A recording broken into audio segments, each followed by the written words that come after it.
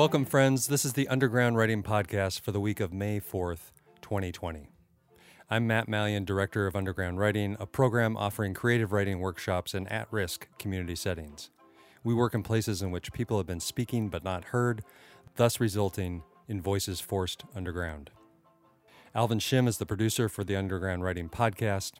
On our podcast, we share writing crafted in our 5 underground writing sites. Listeners, today we're going to provide you with a COVID-19 era update regarding underground writing, as well as reading some student writing that's been written during this time.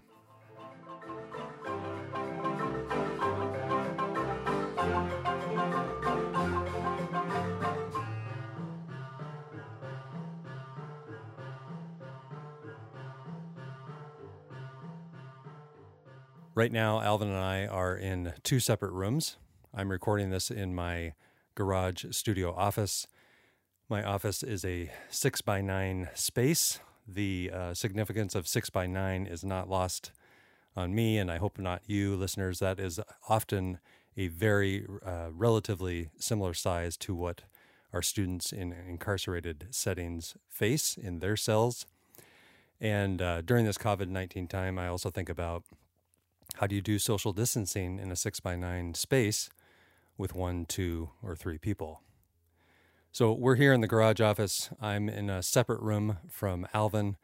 Alvin won't be talking today just because of the state of things, in the sense of 2 microphones and looking at each other is not possible. We're taking extra precaution and coming to you in this time.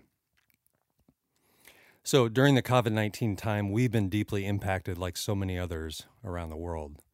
And our thoughts go out to those who have endured much more dramatic and sometimes fatal impacts than we have. What's different is that the core of our program was placed on hold in early March 2020 due to the lockdown. All 5 of our current sites, as well as the launch of our 6th site, currently remain on hiatus. The core of our program, which is the writing workshop, it is the facilitation of the teaching writer and the students, the facilitation of writing together in a true community around a table. That is not possible. That's been placed on hold. But friends, we're in the business of amplifying student voices. We believe this to be an essential business, and so we remain open for business. We have begun creating e-deliverable workshops for all our sites. This process involves us creating workshop sheets that include directions, prompts, and a permission form. Our sites print the pages on 1 double-sided sheet and then hand them out. This week, we picked up a batch of student writing, and I brought a few excerpts to read to you today. This poem comes from Lucille Clifton, and it's called "Won't You Celebrate With Me?" It's a powerful poem, and we asked students to respond to it, and so I'll read the poem, and then I'll read you what this student, Crystal, responded to. Won't you celebrate with me? Won't you celebrate with me what I have shaped into a kind of life? I had no model. Born in Babylon, both non-white and woman, what did I see to be except myself? I made it up, here on this bridge between starshine and clay, my one hand holding tight my other hand. Come celebrate with me that every day something has tried to kill me and has failed. So we asked students to respond to that, and we asked a couple of prompt questions like, what do you relate to in the poem? What would you say you've been shaped into? Have you experienced any reshaping during the corona time? How have you needed to improvise? And so this student wrote back, and this is Crystal. As for the coronavirus, I feel it has royally messed things up altogether for me, putting me in a layoff, and I have bills to pay. I was shaped in a good way. Now I have been taken back out of working habits. And now in a coronavirus quarantine cell on my own, to my demise. But I will press on, through thick or thin, no matter what is thrown at me. I will press on. That's from Crystal at our Skagit County Community Justice Center site.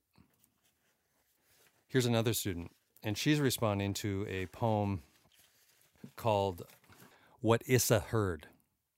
So this is What Issa Heard by David Budbill. 200 years ago, Issa heard the morning birds singing sutras to this suffering world. I heard them too, this morning, which must mean, since we will always have a suffering world, we must also always have a song. So this is from Heather at the Skagit County Community Justice Center. She wrote, What Issa heard, parentheses, where my head went, smiley face. A note falters from first chair, the symphony frozen mid-air. An apologetic nod, a violin eased down. The conductor turns to all, shrugs and smiles, washing away her shame, accepting blame for those who make mistakes. Our maestro teaches patience and love, another color woven into the tapestry as the shuttle crosses the loom. What do I teach of myself? Am I offering honor and respect? Do I seek to lift sadness, suffering, and pain? Can I weave in my own unique colors to the tapestry of the ages, stretching beyond today?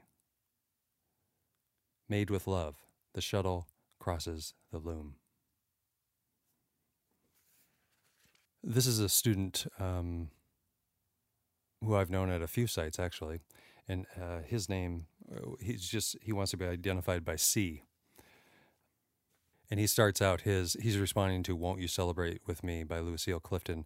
He says at the start, don't know if that goes with the prompt, but, period. And of course it goes with the prompt, anything the student wants to write. So thank you, C, for this.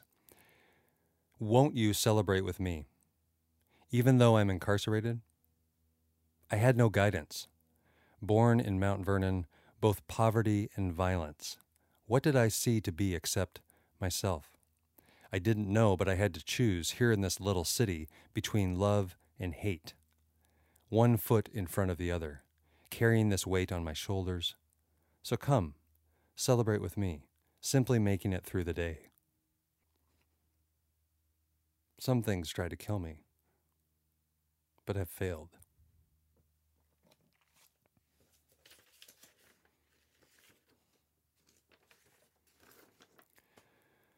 One of the prompts that we asked on the sheet, or one of the sheets that we sent in, was this. And this is a student who also wants to be identified as C, but a different student from the one I just read.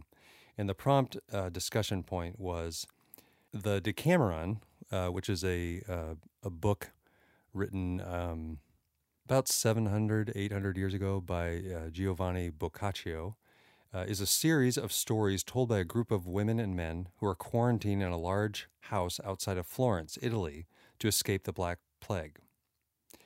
And as I mentioned, the book was published nearly 700 years ago, far in advance of the coronavirus. The prompts were, if you were to write a tale of these current times in 2020, what would it be and why? And what would you want people to know? And third, if you want, write a tale. So this student replied with the first two, and I want to read what he wrote. I would write about myself and what it's like to be in jail during the coronavirus pandemic.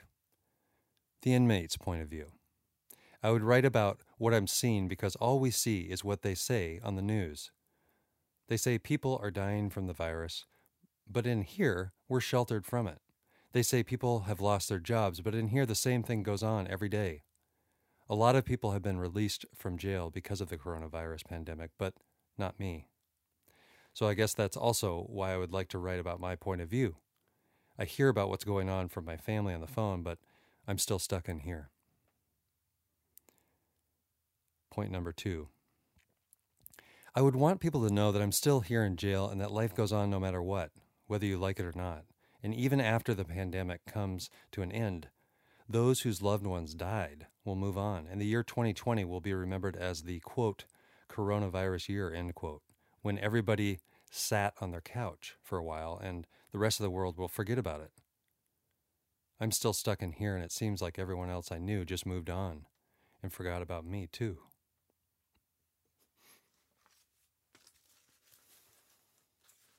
And finally, I'm going to read a piece by a student named Kenny. And Kenny, he really took the writing to heart, and he turned in like a 8-page story.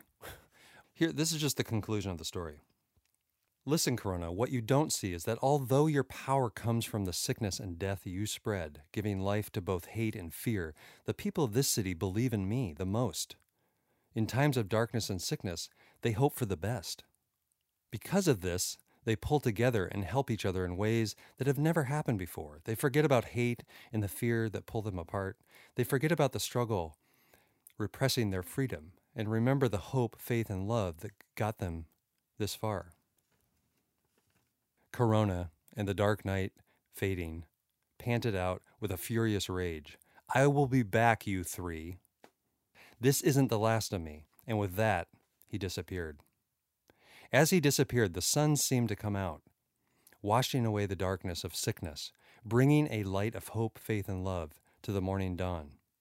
And as the three heroes stood looking over the city of life, it went without saying that of all things the people in this world will face, hope, faith, and love will prevail every time. The end. I thought it was a beautiful piece and a beautiful summary to end on a note of hope. So, friends, our work continues. Again, I just want to affirm that we are in the business of amplifying student voices, and we believe this to be an essential business, and we remain open. It's in different forms. We've rerouted. We are doing e-deliverable workshops and will be for the foreseeable future. We're continuing forward with our projects, and we'd love to hear from you. So email us or contact us anytime. We're on social media. We now have a Twitter account as well as Facebook and Instagram, and we'll be doing podcasting as time allows and the situations of safety allow. We thank you for sticking with us.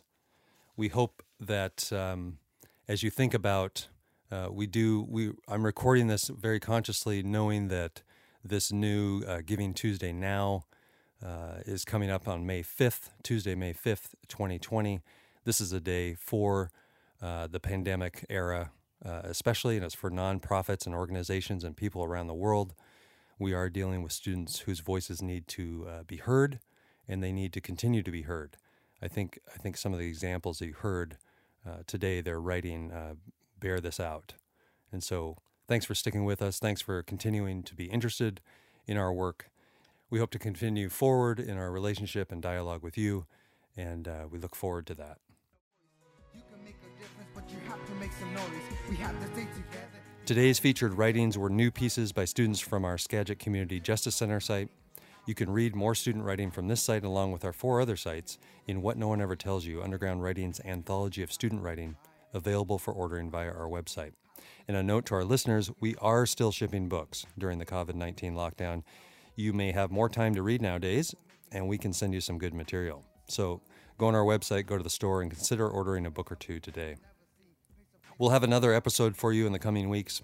Let us know what you thought of this episode. Send us feedback via our email address, podcast@undergroundwriting.org.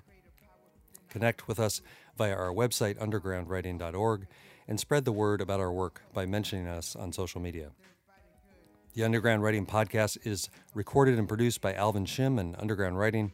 You can access it via Apple Podcasts, Stitcher, Google Podcasts, and other podcast outlets, as well as on our website, where we include links of interest connected to items mentioned in each episode.